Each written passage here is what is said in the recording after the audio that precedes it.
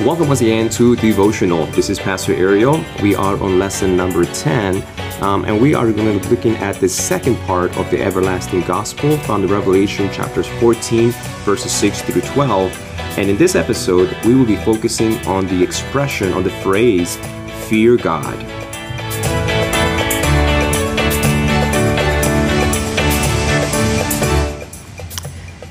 So, we are going to just tackle this. This expression troubled me for most of my Christian life before my conversion.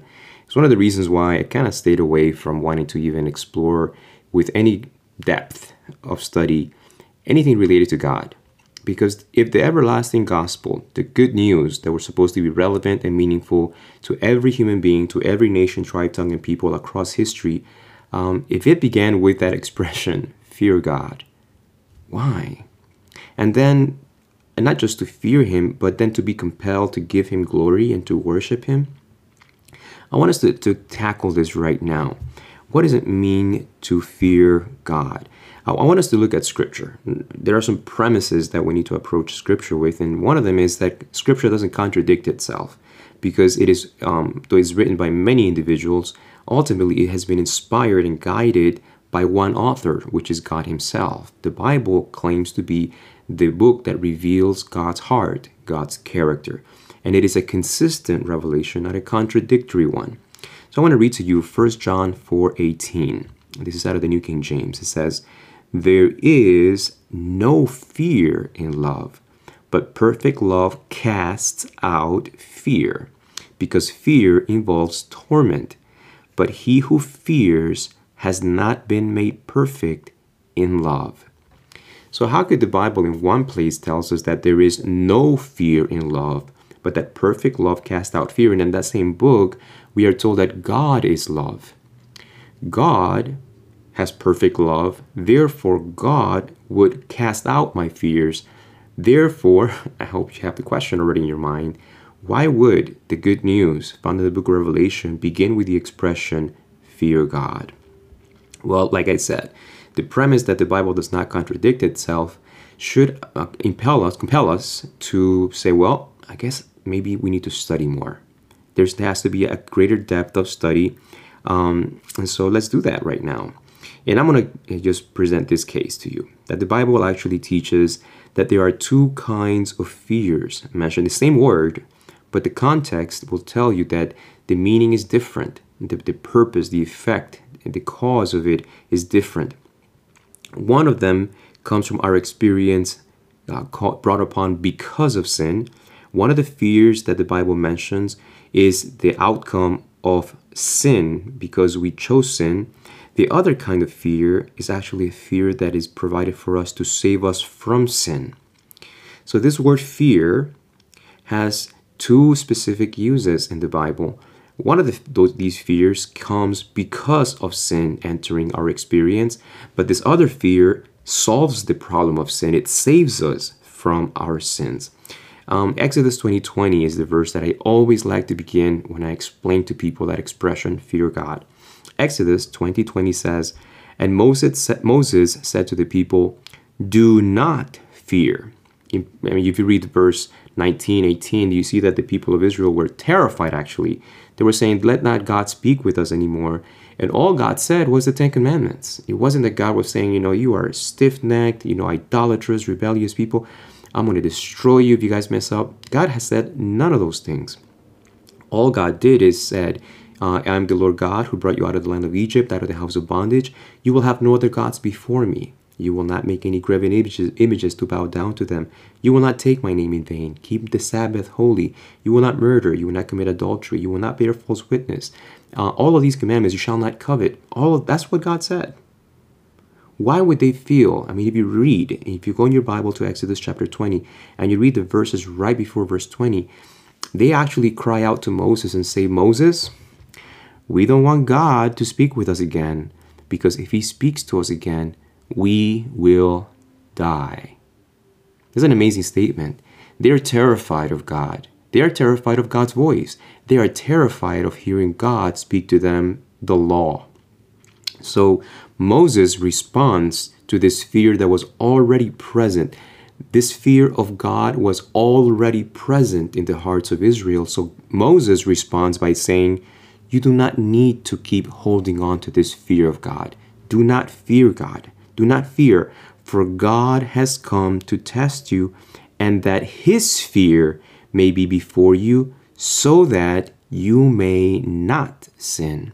It's a loaded statement, and we're just going to extract what is applicable to understanding the book of Revelation, chapter 14, verse 7. Moses here mentions two fears. The fears that the Israelites already had of God, that were compelling the Israelites to say, we don't want to speak with God. We don't want God speaking to us. We're going to die if he keeps speaking to us. Moses, you speak to us, but not God. And Moses is saying, you don't need to fear God.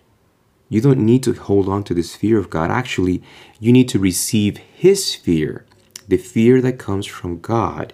You need to receive this fear, because that fear will lead you to no longer sin, so that you may not sin. So there's, first of all, the appeal to not fear God.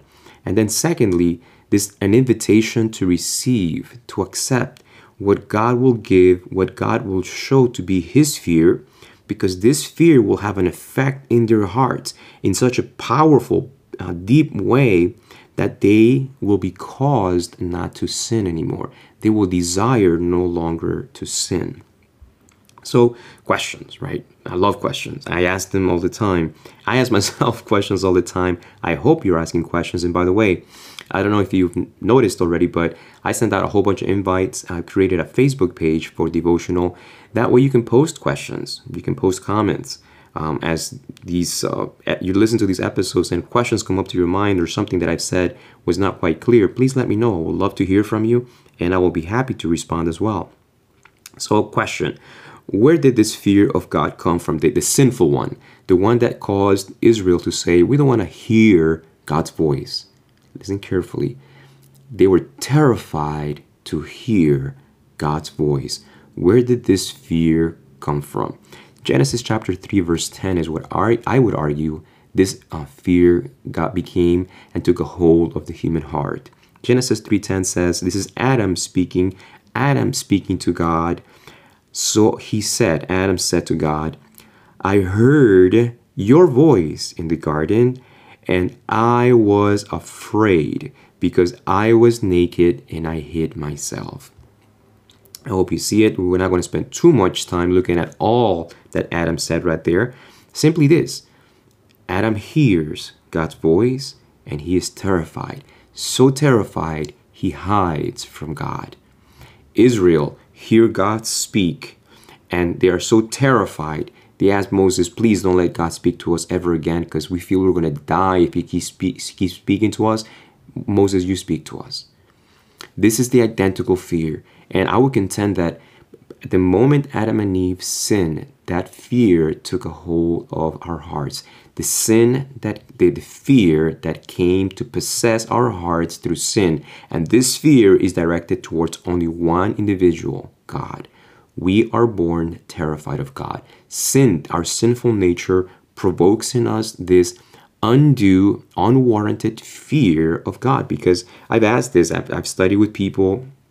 Genesis is my favorite book, and I usually take people that I'm starting the Bible with to parts of this book to explore, to understand the origins of sin and the effects that sin has had in our hearts. And so I asked them the question, so Adam and Eve, before they take of this fruit, before they cross this boundary and sin, how did they feel about God? Oh, they loved God. How did God feel about them? Oh, God loved them. So now that Adam and Eve sinned, how did Adam and Eve feel towards God? They're terrified of him. They're afraid of him. How did God feel towards Adam and Eve? He still loved them. Had God changed? That's the question that I always ask people. Did God change between Genesis 1 and 2? Did God change in chapter 3? No, he did not. The ones who changed were you and I, the human race. Sin changed how we see God, how we hear God. We are terrified of him. So Moses, understandably, that's how he begins his statement, do not fear.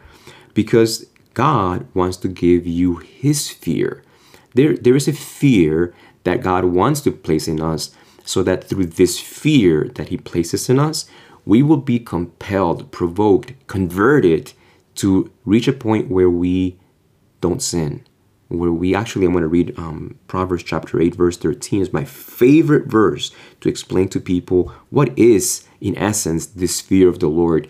This fear that in Exodus 20, Moses was telling Israel, God is coming, God is going to reveal, he's going to put before you his fear, and this fear will cause you to not sin. Proverbs 8:13 says, the fear of the Lord is to hate evil. Pride and arrogance and the evil way and the perverse mouth I hate. The fear of the Lord is to hate evil. Whatever this fear, we haven't yet unpacked that. We're just identifying things, and we're discovering that there's more than one fear in the Bible. There's two, actually. The one we inherited from Adam and Eve when they sinned, and this fear is focused on God. We are terrified of him, and whatever causes us to fear, we become angry towards. Whatever makes us afraid, we usually become angry at that, because it is making us afraid. It's a defense mechanism.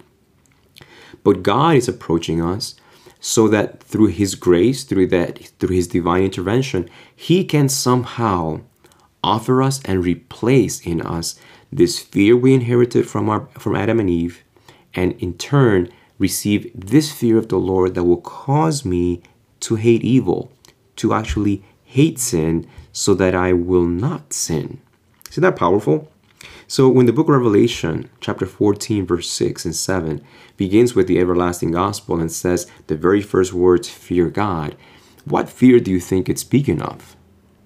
Now it's a little bit easier to say, oh, it's not speaking about that first fear that Adam spoke of in Genesis 3:10, that I heard your voice in the garden and I hid because I was terrified. I was afraid of you. It's not the fear that Israel had at Mount Sinai, when all God does is speak the beautiful law of liberty, as James calls it, the law of freedom. The Israel's response to hearing the voice of God is, we are so terrified, we're going to die. And Moses is saying, you're completely wrong. This God has come to give you life and give it to you more abundantly. In fact, he's going to offer you a different fear, a fear that will cause you to not sin anymore. I love this. I love explaining this to people, because once I got it, it changed my outlook of God completely. So this is the outcome.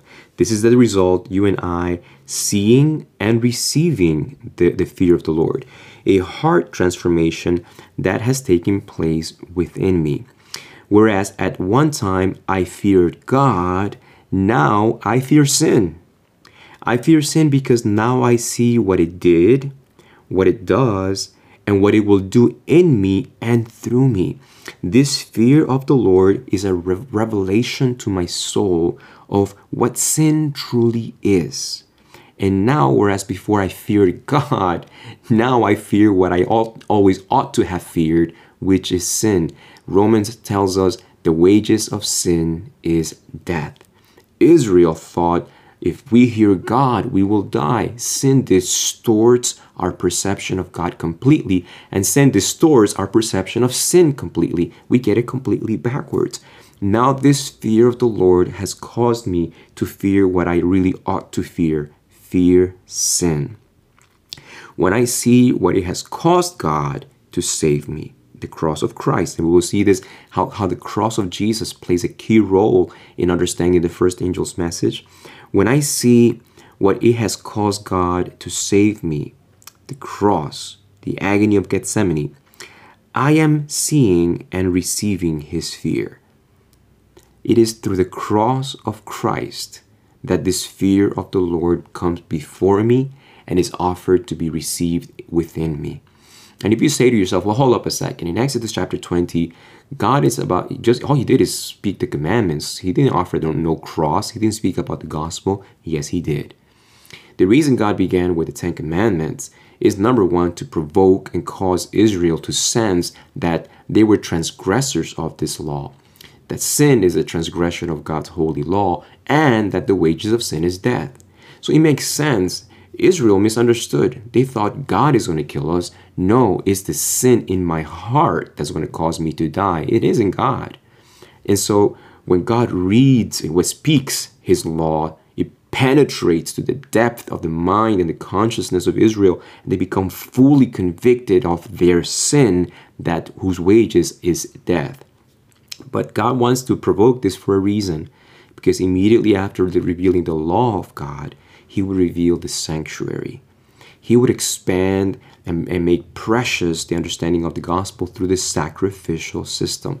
Central to the sanctuary were those two elements: the lamb that would die in the altar and shed its blood, and the priest that would intercede on behalf of the sinner. That's the cross. That's the cross. And that's where the fear of the Lord would be before Israel, so that Israel would not sin. I want to begin to encapsulate this, because it is through the cross of Christ that I lose my fear of God and I begin to fear sin. But it is also when I see what it has cost God at the cross that I begin to hate sin, because I begin to understand what it did to God, what it did to the relationship God and I could have had, but we don't. But the relationship that God desires to have. The cross places in me the fear of sin and the hatred of sin. And it removes the fear that I've inherited from Adam and Eve that I have towards God. When I encapsulate all of this by one of the most beautiful Psalms, I memorized this many years ago, Psalms 130, verses 3-4. It says, "If you, Lord, should mark iniquities," the New International Version says, "keep a record of sins. If you, Lord, should keep a record of my sins, O Lord, who could stand? Who could stand?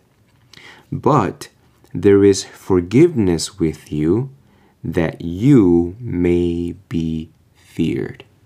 This is the fear of the Lord.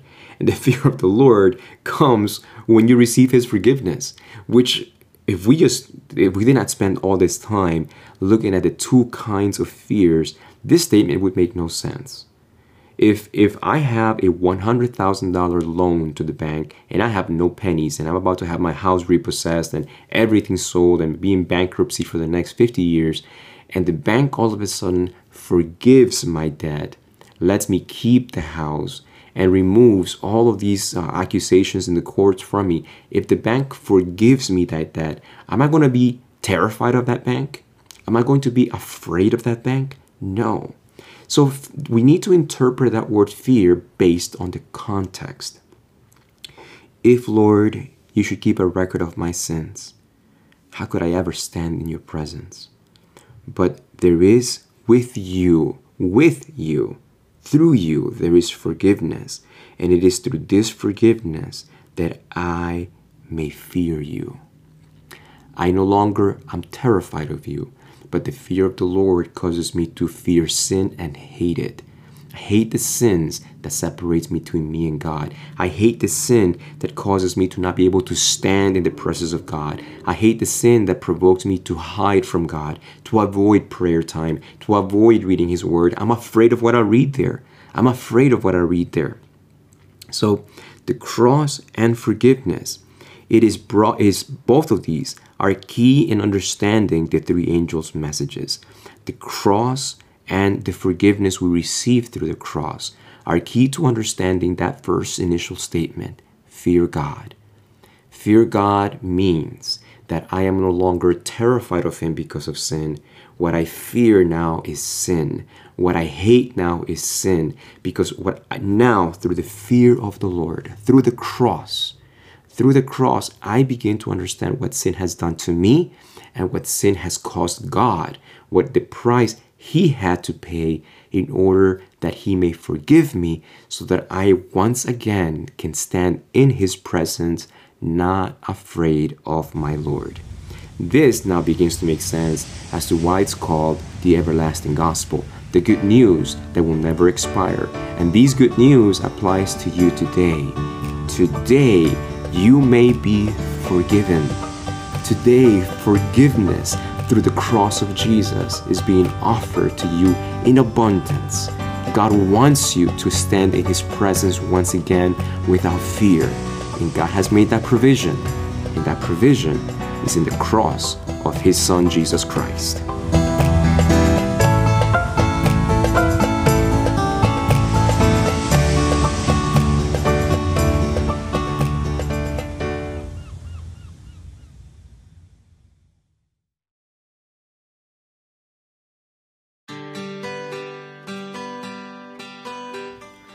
I sincerely hope you received a special blessing from today's episode on devotional. I pray it has inspired you to turn the study of God's Word into a daily habit, as well as using the study tool of our Sabbath School lesson. If you haven't yet subscribed on iTunes or whichever platform you listen in, would you please do so now? This way, you will be notified each time I publish a new episode. It would also mean a lot to me if you would leave a rating and a review of this podcast. You doing this will help others discover this spiritual resource. I would really appreciate this. I would love for you to connect with me through my Facebook page, Devotional Podcast. There's a link in the show's description that will take you there. I will regularly post additional resources there as well. It would be so good to hear what you like and what I could do to make this podcast a bigger blessing for you. Lastly, would you consider making a monthly 99-cent contribution to this podcast? It would help offset the long-term cost of producing each episode. Thanks again for listening. Look forward to our next time together in the next episode of Devotional. Until then, this is Pastor Ariel inviting you to devote all you are and all you have to our Lord Jesus Christ.